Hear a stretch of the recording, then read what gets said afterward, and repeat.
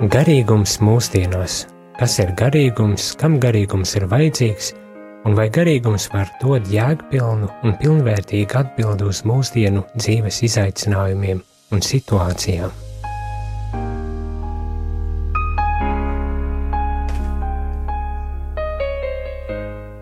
Labvakar, Radio Marija klausītāji! Ir piektdienas vakars, 4:00.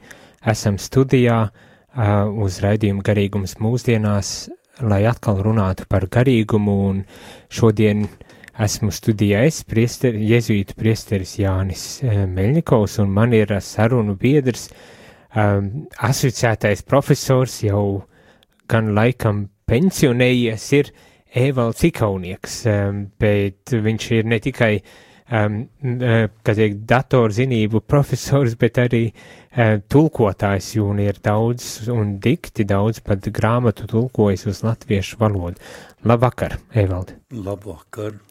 Es ceru, ka šis vakars ir tiešām labs, un ka gribu uzreiz arī pateikt sirsnīgu paldies par to, kad piekriti atnākt uz sarunu šeit un kuplināt un bagātināt ar savu pieredzi, gan tulkošanas pieredzi, gan arī tām atziņām, kas varbūt tās pašam šī milzīgā darba procesā ir veidojušās. Paldies, bija jau bail. Bija jau bail. Bet arī rādījuma arī klausītāji, ja jums ir vēlēšanās ņemt dalību šajā sarunā un padalīties ar kādām atziņām, vai varbūt tās uzdot jautājumus arī Evaldam, tad to ir iespējams darīt, zvanot pa telefonu numuru vai sūtot īziņas precīzāk pa telefonu numuru 266 77 272. Atkārtošu vēlreiz 266 77 272. Tātad klausītāji ir mīļi aicināti ņemt dalību šī raidījuma laikā, uzdodot jautājumus vai padaloties ar savām atziņām un domām, kas saistīts ar garīgumu, bet jo īpaši, protams, ar ignācisko garīgumu. Un arī šodien mēs tad turpinam runāt par ignācisko garīgumu, un man gribas teikt, ka tas ir milzīgs prieks, ka, ir iespēja arī uzaicināt uz sarunu Evaldu, kurš ir tik daudz grāmatu tulkojis, bet pirms mēs sākam varbūt tās par pašu tulkošanu, par to, kas ir tulkots un tām atziņām, es gribēju pajautāt, kā tas nākas, jo man tas šķiet tāds interesants fakts, kad no pilnīgi citas jomas pārmesties, un kā pirms raidījuma pats arī teica, jau tādā krietnā profesionālā mūžā iekšā pārmesties un nepārmesties droši vien, bet sākt uzstākt tulkošanu. Kāpēc? Varbūt tās drusku par to varētu pastāstīt, par sevi vispirmām kārtām un kā nonāca līdz tulkošanai. Dieva ceļi ir neizdibināmi, kā zināms, un katram no mums jau Dievs dod talantus dažādus. Jautājums tikai, vai mēs paši pamanām to un vai liekam lietā. Man jāatzīst, ka es esmu saņēmis daudz vairāk nekā pēc tam pratus izmantot, jo pirmais tas matemātiķa talants, to faktiski es esmu palaidis garām. Ja neskait to, ka 50 gadus mācīju citiem, centos ieskaidrot kaut ko no datorzinātnēm. Bet, kā es nonācu pie tulkošanas, tas arī ļoti dīvains tas ceļš, jo kaut kā labi sen jau es pamanīju, ka man ir tādas spējas lasīt un saprast valodās dažādās. Sākās tas faktiski ar čehu valodu, kura, kad viņiem bija tā revolūcija 68. gadā, tad es pasūtīju viņu dumpīgās avīzes un sāku lasīt. Ļoti, ļoti grūti gāja ar vārnīcu tikai. Tad, kad es iemanījos, tad padomju tanki tur ieradās, un man bija jāpārslēdz uz kaut ko citu, tās avīzes vairs nevarēja dabūt. Nu, un tad es nejauši pamanīju, ka citi disidenti lasa Žiče Varšava. Un es nopērku kioskā un ar lielu izbrīnu konstatēju, ka es saprotu absolūti visu. Nu, tas gan tāpēc, ka tā poļu valoda ir pusceļā no čehu līdz uz krievu. Nu, bet tas arī vēl nekas tāds sevišķs nebija, bet tad, kad es sāku tādu īstu atgriešanās ceļu, un tad sākumā man bija tāds līdzgaitnieks, un tagad arī ir Arnis Šablovskis, kurš mani centās iesaistīt un nokalpināt dažādos darbos. Tā skaitā mēs, piemēram, ļoti cīnījāmies par nemitīgu adorāciju sen. Un tad tur bija visādi materiāli pamatā angļu valodā, un mans pienākums bija viņus visus tulkot. Un tad es tā iemanījos, bet tad parādījās tādi, kā vēl, tādi lielāki, nopietnāki darbi, piemēram, kur es pats netulkoju, bet man ļoti mīļi bija Svētā Franciska ziediņi, kurus bija iztulkojis mans tagad jau mūžībā aizgājušais ģeniālais draugs Valdis Bisenieks. Bet nelaime bija tā, ka viņam par katoļu lietām nebija nevis mazākā priekšstata. Un rezultātā tas viņa ļoti sulīgais tulkojums bija ļoti rūpīgi jāiet cauri un jāsaved kārtībā, lai tur būtu, tas man bija ļoti interesants arī tāds posms, un tā es pamazām, kamēr nonāca arī pie ignāciskā garīguma, tas arī bija tā ļoti lēnītēm. Bet to varbūt tās arī mēs varētu pat, attīstīt to domu, kā līdz tam ignāciskajam garīgumam, bet pirms mēs ejam uz to ignācisko garīgumu, man gribējās jautāt, tu saki, ka no vairākās valodās var lasīt, tad tā bija čehu poļu, bet es zinu, ka tās nav tikai čehu poļu un angļu, bet ir arī citas. Jā, tur itāļu, spāņu, franču vai vācu, tas tā, bet manam tām spējām ir arī stingras robežas, jo, kad es 1. vecumā gribēju sākt lasīt zviedru valodā, piemēram, tā es konstatēju, ka nekā nesaprotu. Un vēl kā katolim man liels kauns ir, ka es visādās valodās lasu, bet latīņu valodu man grūti ir saprast. Visiem vārdiem saknes visas ir zināmas, bet tā gramatika ir tāda, ka tur es neko nesaprotu.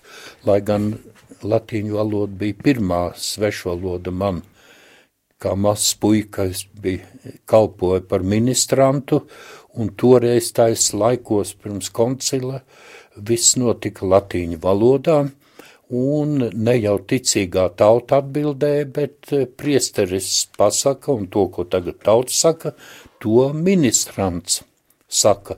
Un es tā biju spiests izrunāties latīniski, daudz diezgan, bet nevienmēr pats saprastams, ko es tur saku. Tas, es domāju, nav nekāds pārsteigums un jaunums lielai daļai cilvēku. Man šķiet, varbūt tās es tā nedaudz, pārspīlēju, bet šķiet, ka pat latviski ir izrunājot vārdus nevienmēr viss ir skaidrs uzreiz, īpaši, kas attiec uz baznīcas tādu liturģisko valodu. Tā ir arī galu galā tāda diezgan īpatnēja valoda, ko ikdienā nebūtu nelietojam. Bet tā tikai tāda replika, es nezinu, varbūt tā skatītāji var arī uzreiz noprotestēt un kā tas jezuīts te uzrīkstas kaut ko tādu teikt, vai ne, un uz priekšu jāsaka tā, vai ne, bet Bet vienmēr sakot, tā interese ir bijusi, attīstījusies, un ap 60 gadiem uzsākās tulkotāja karjera, ja tā viņu varētu nosaukt. Un diezgan pat bagātīga tulkotāja karjera. Bet tur nāk arī iekšā nedaudz ignāciskais garīgums, kas arī kaut kādā veidā nospēlē un diezgan apjomīgi darbi tiek iztulkoti. Tā tulkošana man sākās tad, kad vēl es ar ignācisko garīgumu nezināju neko, bet tad, kad es nonācu kristīgās dzīves kopienā, kas man tagad ir tāda otrā ģimene un draugi, kas vienmēr palīdz un arī garīgā ceļā, un tad jau par visiem šiem te tulkojumiem jau faktiski jāpateicas ir maniem biedriem no kristīgās dzīves kopienas, jo viņi pamatā man vienmēr teica, tā kā jāiztulko tagad šī grāmatiņa, viņa ļoti vajadzīga ir, un tad pat bija tā mums tikšanās reizi nedēļā, un tad diezgan ilgu laiku bija mums tāda kārtība, ka mēs kopā izlasām vienu lapusīti no manas svaigi iztulkota teksta, un tad par to notiek dalīšanās, un visi izsakās, un tas man arī ļoti palīdzēja tai tulkošanā, ne tikai iedvesmojot, bet arī pat tīri. Kaut vai, piemēram, ir tagad tāda sen iznākus grāmatiņa par izvērtes lūkšanu. Tas ir Ļoti jauki. Varbūt tās pirms mēs ķeramies pie tik ļoti nopietnas grāmatas klāt, aiziesim mazā muzikālā pauzītē, ļausim arī klausītājiem nedaudz atvilkt telpu un varbūt tās pārdomāt, un tad atgriezīsimies gan pie ignāciskā garīguma, gan pie pašiem jau darbiem, bet šobrīd būs muzikālajā pauzītē būs darbs ar nosaukumu Kristus dvēsele.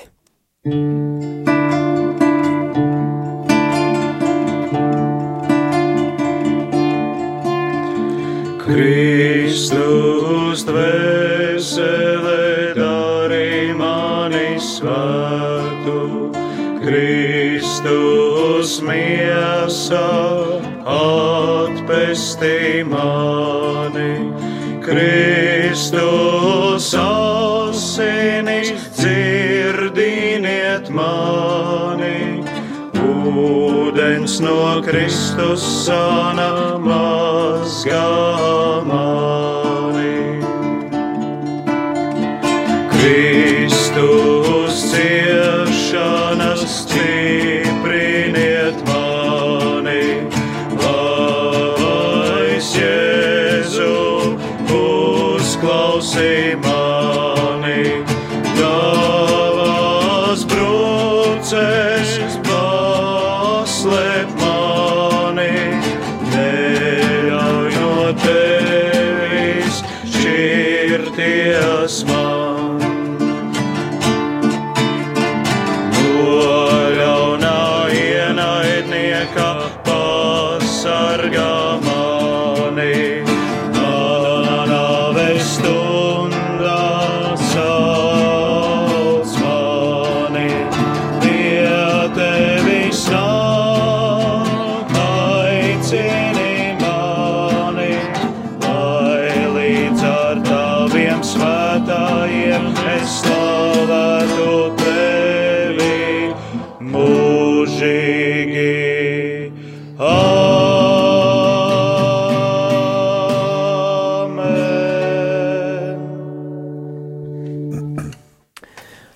Labvakar, rādījuma arī klausītāji, esam atpakaļ studijā, raidījums garīgums mūsdienām, un saruna notiek ar Evaldu Ikaunieku, daudzu ignāciskā garīguma grāmatu tulkotāja, un ne tikai ignāciskā garīguma, bet arī citu, tā skaitā arī pāvesta dokumentu tulkotāja saruna.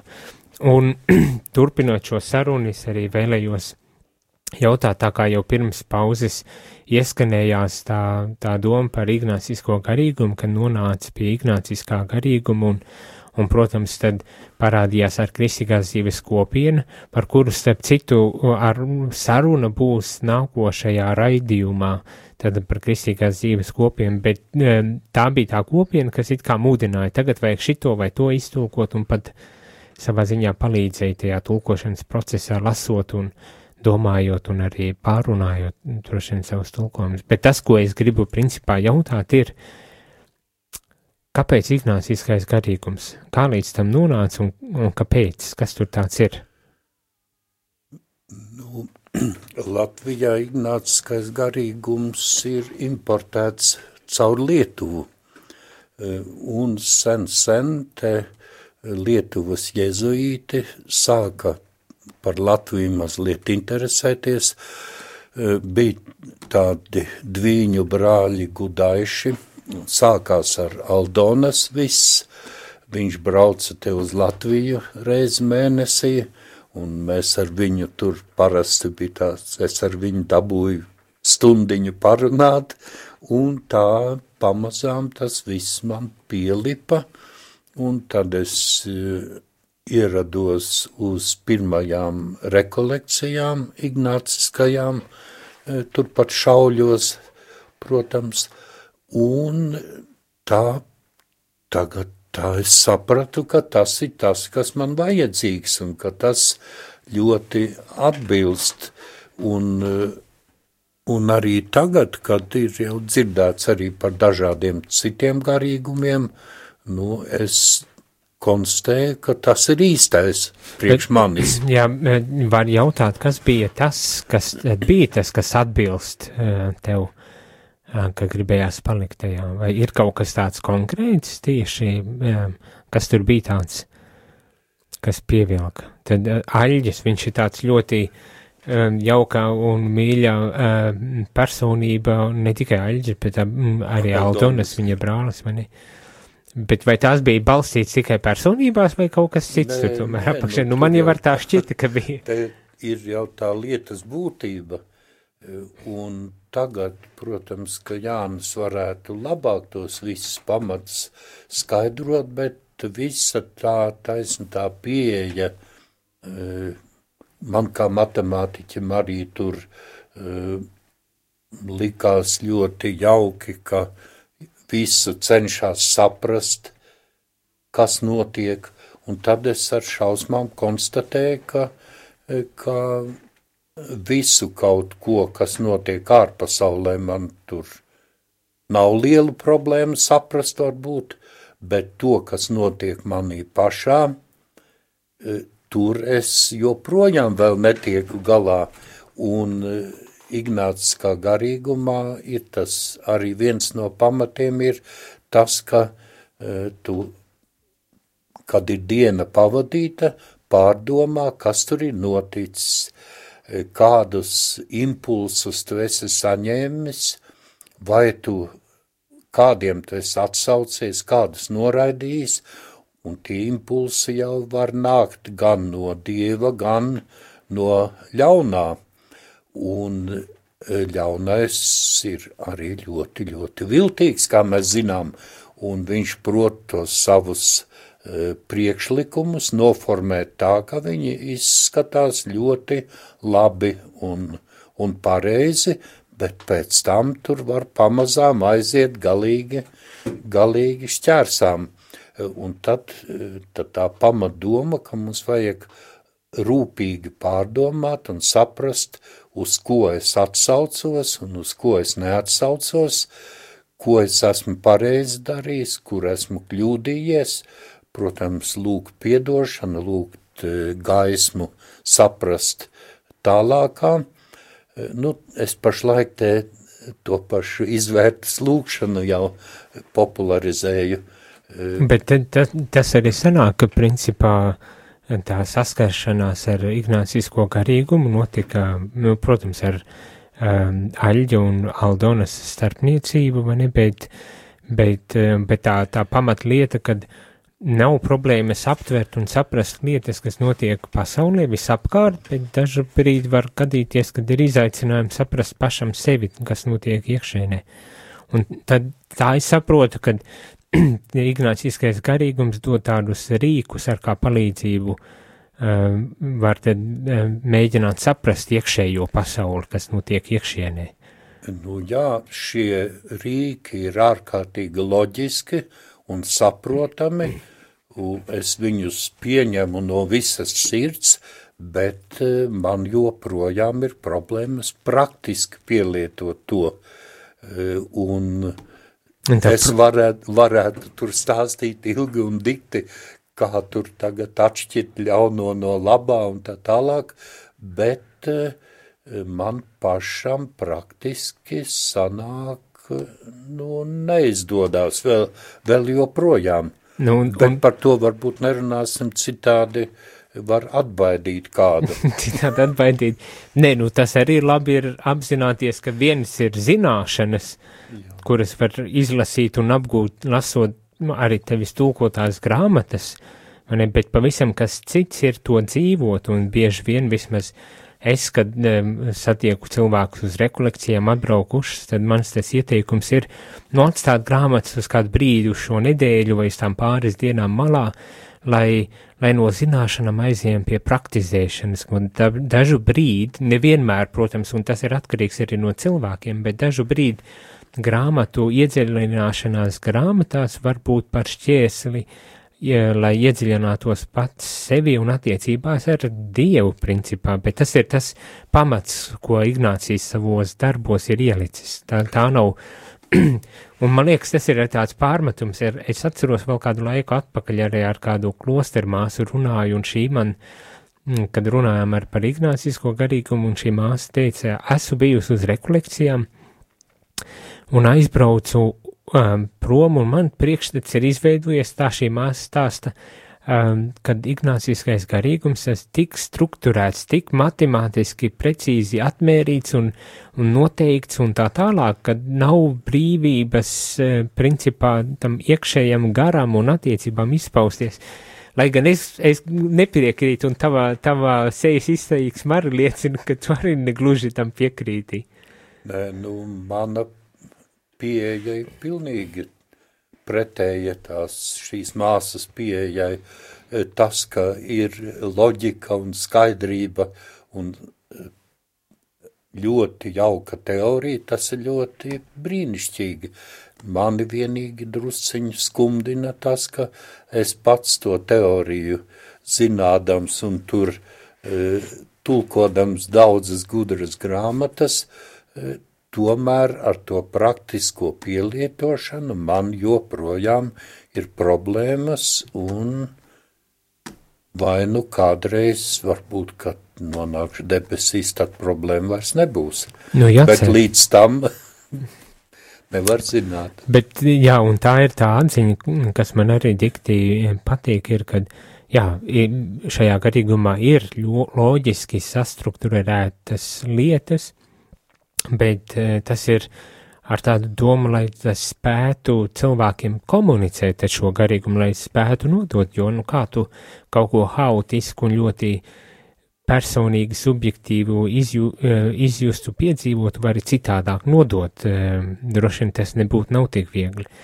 Bet tas, kas tiek panākts ar šiem rīkiem un ignāciskā garīguma kaut kādām lietām, ir, ka principā man gribas teikt, dvēsele tiek atbrīvota, lai lidotu, kad tas, kas tiek darīts, principā ir tik ļoti personīgs un tik subjektīva tā pieredze, ka, kad tas, kas ārēji tajās grāmatās un darbos tiek loģiski pamatots un izklāstīts, pieredzē, kad nonākam līdz pieredzei, atklājas pavisam citādākā veidā un formā. Un man ir arī varbūt tās tādai kā savu veidā pārējai uz jau nākošo tēmu par pašu arī tulkošanas darbu un par valodniecību, tā kā mēs tagad arī runājam, varbūt tās netik ļoti tieši par valodu kā izteiksmes formu, bet tomēr man ir arī jautājumu atsūtījusi kāds klausītājs, kurš jautā par valodu kā izteiksmes līdzekli. Vai šis izteiksmes līdzeklis jums liekas pilnīgs, tad tev, Evald, vai tas šķiet pilnīgs, vai valoda paplašina vai ierobežo domāšanu, vai visu var aprakstīt ar vārdiem, kādas ir vārdu spēles? Vienmēr sakot, tāds, nebūtu nevienkāršs jautājums, un droši vien, ka daudz un dikti uz šo jautājumu var palikt, bet varbūt tās ir kāda doma, kā atbildēt uz šādu jautājumu. Valoda, piemēram, matemātikā ir iespējas precīzi un adekvāti pateikt to, ko tu tur esi sapratis, bet garīgajā pasaulē tur ir pilnīgi cita lieta, un tur diez vai es esmu pirmais, kurš ir atzinis, ka neko tur nevar vārdos izteikt, var mēģināt kaut ko aprakstīt aptuveni, bet faktiski tā lietas būtība paliek ārpusē. Tā lietas būtība ārpusē. Man tā šķiet arī, kad, ja tā domā par valodas izteiksmes formu un kā tas spēj aptvert to realitāti, un it īpaši, protams, domājot tagad par ignācisko garīgumu, tad neapšaubāmi, kad tas aptver daļu realitātes, dod nojausmu par kaut ko, balstoties uz tiem mums pieejamiem valodas līdzekļiem, bet tā nav patiesa, tā nav tā realitāte, tā ir tikai tad, kad mēs viņu praktizējam, pieejama, principā, un tur, bet tā tur jau var aizfilozofēties daudz un dikti par tām valodas niansēm. Tas, kas ir vārdos izteikts, kaut vai, teiksim, evaņģēlijs, tas mums dod iespēju kaut ko uzminēt, uztvert, apjaust, bet tas burtiski, ja tikai uztveram burtiski, tad mēs neesam sapratuši tur neko faktiski. Tad neesam sapratuši, tā laikam arī ir, bet pirms mēs turpinām sarunu un jau vēršamies nedaudz konkrētāk pie pašiem darbiem, kas tad ir iztulkoti un kādas tur ir tās bagātības, aiziesim vēl vienā muzikālā pauzītē un šoreiz klausīsimies Aglonas bazilikas kora dziedājumu Laudate Dominum.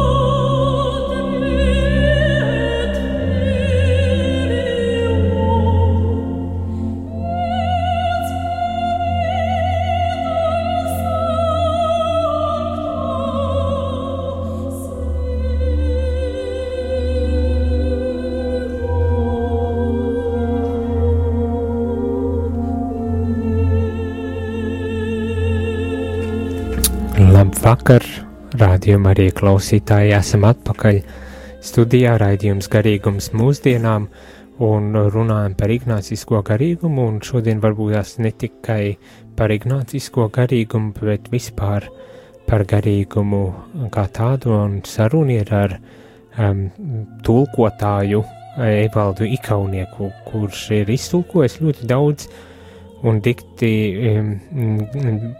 grāmatas, gan ignāciskajā garīgumā, kā jau saku, bet arī citas. Un es skatos, Evaldam līdzi ir paņemtas vesela kauzīte ar grāmatām, kuras viņš ir tulkojis. Tur ir dažādas, bet tātad divas lielas kategorijas. Viens ir ignāciskais garīgums, un otra atkal ir pāvesta Franciska darbi. Kādi viņi ir? Varbūt tās var īsi iepazīstināt. Darbi ir kolosāli. Tātad te ir evaņģēlija prieks, te ir Laudato Si, un te ir Amoris Leticija, un beidzot vēl ir tādi ne baznīcas oficiālie dokumenti, bet vēl viena jauka viņa intervija. Dieva vārds ir žēlsirdība, un nu pat šajās pēdējā laikā iznācis pazemības ceļš, ko viņš ir vēl būdams Buenos Aires arhibīskaps tikai ir atsaucies uz to korupciju, kas valdīja toreiz Argentīnā. Bet izrādās pie mums tas vēl aktuālāk, ka tik nav kā toreiz Argentīnā. Izrādās, ka pat ļoti aktuāli, un kad te uzreiz var redzēt, ka viņš ir bijis, pāvests Francisks, bet vēl pirms tam kā Bergoglio, Buenos Aires arhibīskaps, viņš jau ir runājis un mēģinājis uzrunāt sabiedrību ar tik ļoti nepieciešamām tēmām kā korupcija un kā droši vien daudz citas lietas. Jau toreiz viņam bija tā pamat ideja ir Dieva žēlsirdība, un arī tagad viņš ļoti, ļoti iestājies par to, lai mēs censtos būt žēlsirdīgi kā Dievs. Un brīžiem es pilnībā visā viņam piekrītu, izņemot vienu lietu, ko es vēl neesmu līdz galam sapratis, proti viņa nostāja par to bēgļu uzņemšanu Eiropā no tuvajiem austrumiem, no Āfrikas. Jā, tas ir tāds ļoti bīstama lieta, kur es it kā vēl īsti nesaprotu, un tur bet droši vien viņš arī nedomā tā, ka katru, kurš sagrib pie mums ierasties, lai ievestu savu kārtību te pie mums, ka mēs visus gaidīsim ar atplestām rokām. Bet tas ir tas pats, ka, piemēram, es satieku uz ielas ubagu, arī einu sazinu, kas viņš ir un kā viņš izmantos, ja es viņam iedošu kādu eiro centu. Jā, viss kaut kas, protams, bet šitas jautājums par bēgļiem ir ļoti, droši vien jāsaka tā, sašūmējis sabiedrību un tā skaitā ar baznīcu un arī pie mums Latvijā. Bet jāsaka laikam, ka pāvests Francisks nav no tām personībām, kas atstātu vienaldzību. Ir tādi, kas dikti tiek uzrunāti, ka tā vēsts, ko viņš mēģina nodot un par ko viņš runā, ir īpaši, manuprāt, tieši sekulārajā vai laicīgajā, tā teikt, sabiedrībā ir ļoti pieņēmama un šķietami saprotama, un daudzi parakstās, nebūdami katoļi vai kristieši, pat zem tās vēsts, ko pāvests mēģina nes, bet tad ir tā otra kategorija, kas ļoti kritiska un ļoti nosodoša un iesaistās dažādākās konspirācijas teorijās, lai tagad diskreditētu vai kādā veidā parādītu, ka ir nākošais antikrists ir iesēdies pāvesti trūnī vai kā lai saka, vai ne? Jā, tas pat līdz Latvijai ir nonākuši šādas vēsmas. Es nesen redzēju pa kaut kur Viļāna apkārtnē klīstošām grāmatelēm, kurām nav redzams nekas izdevis, ne no kurienes tas radies, un kur ir tās kaut kāda īrijas Marija, kas tur ir kaut kāda mistiska cilvēku grupa, kas ražo vēstījumus Jēzus vārdā. Jā, un tas arī pie mums arī ir cilvēki, kuri to visu kaut kā pieņem un uztver, tā ka tas ir drūmi. Tas ir drūmi, un man es arī esmu ļoti pārsteigts par to, cik tādos marginalizētus strāvojumus gan baznīca, gan ārpus baznīcas mēs ņemam vērā, un tā vietā tādu autoritāti, morālu autoritāti kā pāvestu, viņa mācību un to, ko viņš mēģina, to mēs kaut kā tā mēģina nokritizēt un pārskatīt un norādīt, kas ir nepareizi un kas ir labojams un tā tālāk. Bet tagad pāvests pats brauc uz Latviju, varbūt tās, ka viņam būs iespēja uzrunāt cilvēkus. Nezinu, ja tos, kuri grib saprast, tiem varētu saprast arī. Es, piemēram, arī esmu ļoti noskumis par Amoris Laetitia, to kritiku, kas atskan no dažādos līmeņos, un tur jau nekas, kad es tur katru vārdiņu arī ķidāju un centos izpētīt, es tur personīgi neatrodu absolūti neko tādu, ko nevajadzētu pieņemt un kas pārkāptu baznīcas tradīcijas vai kā. Viņš vienkārši aicina uz mīlestību, un tos cilvēkus, kuri ir grēka stāvoklī, piemēram, nevis atstumt un tikai kritizēt un nolādēt, bet censties viņiem palīdzēt un vest viņus atkal pie Dieva. Man pat gribas teikt, ja tas arguments, ka mīlestība un žēlsirdība nepienākas visiem, bet tikai kādiem izredzētajiem nedara, tad jāatceras arī tie fragmenti no jaunās derības, kur arī Jēzus saka, viņš nav nācis pie veseliem, bet slimiem.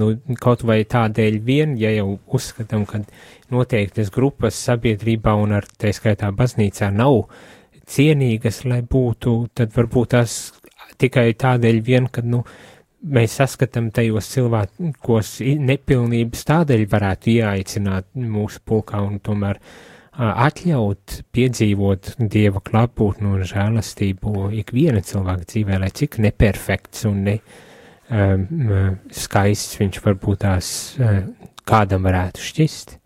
Jā, un pāvests Francisks jau parasti ļoti trāpīgi un tā krāšņi savas domas pasaka, un tas, ka viņš saka, ka baznīcai ir jābūt kara hospitālim, kur apkopj ievainotos, ka, piemēram, grēksūdze nedrīkst būt moku kambaris, un ka, piemēram, svētā komunija tā nav premija par labu uzvedību, bet tās zāles slimniekiem.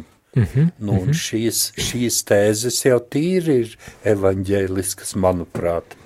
Un man liekas, viņš arī nesaka, kad cilvēkam nebūtu jāmainas vai jāuzlabo kaut kas vai attiecas pēc kaut kā augstāk, bet tas, ko viņš šķiet pasaka, ir viss tas ir, jāmainas un jākļūs aizvien labākiem, jāpilnveidojas un jāatbrīvojas no grēkiem vai kaut kādām nepilnībām, bet ka tas notiek tad, kad tu esi sastapis Dievu, nevis otrādi, vai ne? Kad tā sastapšanās ar reālo Dievu var būt kā veids vai līdzeklis vai tas, kas mudina to cilvēku mainīties, un tad tā vairāk nav tikai tāda ārēji sevis piespiešana un mocīšana, lai iekļautos noteiktajos standartos vai kritērijos, lai varētu būt kristietis un katolis, bet ka tas jau ir mīlestības mudinājums, kas liek tev mainīties un mainīties tā, kā tas ir iespējams un kā Dievs to ir ieplānojis un iecerējis savā ziņā. Nu, te ir tā standarta frāze, ko viss atkārto arī, ka mums ir jāienīst grēks, bet jāmīl grēcinieku. Nu, un to grēcinieku ir jāmīl. Ja mēs viņu nemīlēsim, tad mēs viņu nekādi neatvedīsim, neatgriezīsim nekur. Un es tāds diezgan as šajā gadījumā varu būt, jo man tā šķiet dažu brīdi to grēka ienīšana un grēcinieka mīlēšana, ka tas kaut kādā veidā beigās neparvērš par tādu savu veidu šizofrēniju, ko nevar īstenot cilvēkiem, nu, to nošķiršanu, lai gan teorētiski, protams, ka visu, ko mēs nošķiram un dalām, bet tas aicinājums tomēr neaizmirst par pašu galveno tajā kristīgajā vēstī. Un varbūt tās mums nav daudz laika vairs palicis, ir vēl otra kategorija, tas ir ignāciskais garīgums, kur arī ir ļoti daudz grāmatas iztulkotas, un kas arī ir, vismaz man tā šķiet, it īpaši Latvijā, arī pats esmu saskāries ar jautājumiem par Jamesu Mārtinu, piemēram, kad ļoti kontroversāla personība, kurš arī līdzīgi kā pāvests Francisks tagad mēģina samaitāt un sagraut katolisko baznīcu no sava zīļoņa kaula torņa, nogrūst un tā tālāk. Nu, kad vienmēr sakot, ir daudz grāmatas ignāciskajā garīgumā un arī neviennozīmīgi uztvertas, ir daudz labu, cilvēki daudz labu saredz un saskata, bet ne visi. Bet kā pašam gāja ar šīm grāmatām? Es esmu iztulkojis 2 Džeimsa Mārtina grāmatiņas.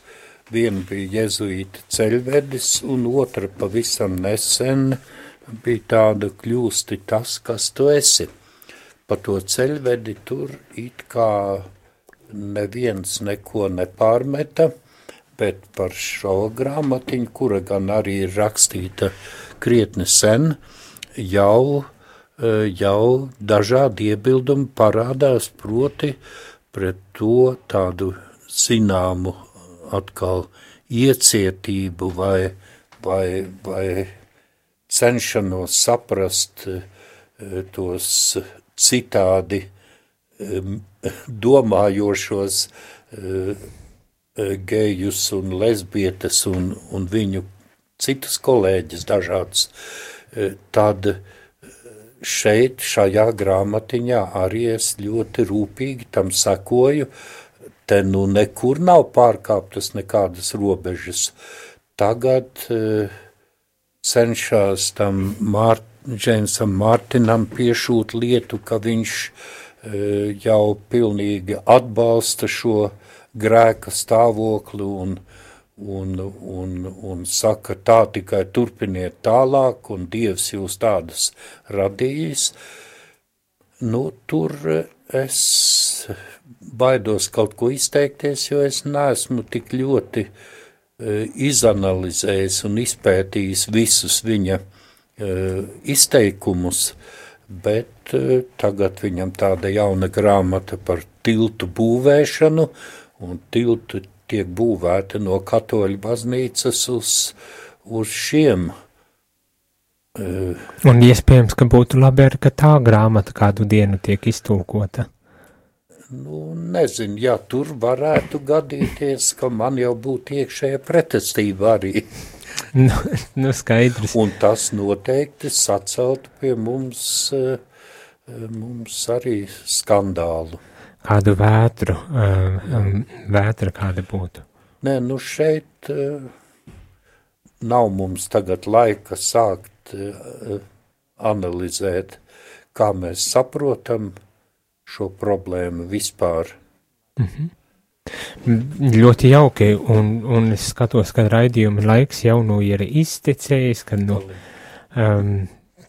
interesantas lietas vēl varētu turpināt, vēl runāt, un iespējams, ka būs jāicina vēlreiz, bet jau daudz fokusētāk tieši par grāmatām un kas ir tās bagātības, ko var paņemt, vai tas būtu Francisks, pāvests Francisks, īpaši tagad gatavojoties un domājot par viņa vizīti Latvijā 24. septembrī šī gada, gan arī par ignācisko garīgumu un to bagātību, ko ignāciskais garīgums līdzās daudziem citiem garīgumiem var piedāvāt cilvēkiem mūsdienu pasaulē. Sirsnīgs paldies, Evald, par to, ka piekrita, ka atnāca, ka paņem līdzi visas grāmatas, ja ne visas, tad vismaz lielu daļu no viņām. Tās, kas atradās, un cerībā uz citu tikšanos šeit, studijā. Yes. Un arī radio klausītājiem teikšu paldies par to, ka bijāt kopā ar mums, un uz tikšanos jau nākošajā raidījumā, nākošu piekdienu nebūs raidījums, jo tā kā ir lielā piekdiena, tad līdz ar to ir pamainījusies kārtība, bet pēc tam būsim atpakaļ studijā, lai runātu jau par citām lietām, un nākošajā raidījumā ir īpaši par kristīgās dzīves kopienu, kas dzīvo ignāciskajā garīgumā, un vēlēšu visiem tiešām skaistu un svētīgu nedēļas nogali. Garīgums mūsdienās. Kas ir garīgums, kam garīgums ir vajadzīgs, un vai garīgums var dot jēgpilnu un pilnvērtīgu atbildi uz mūsdienu dzīves izaicinājumiem un situācijām?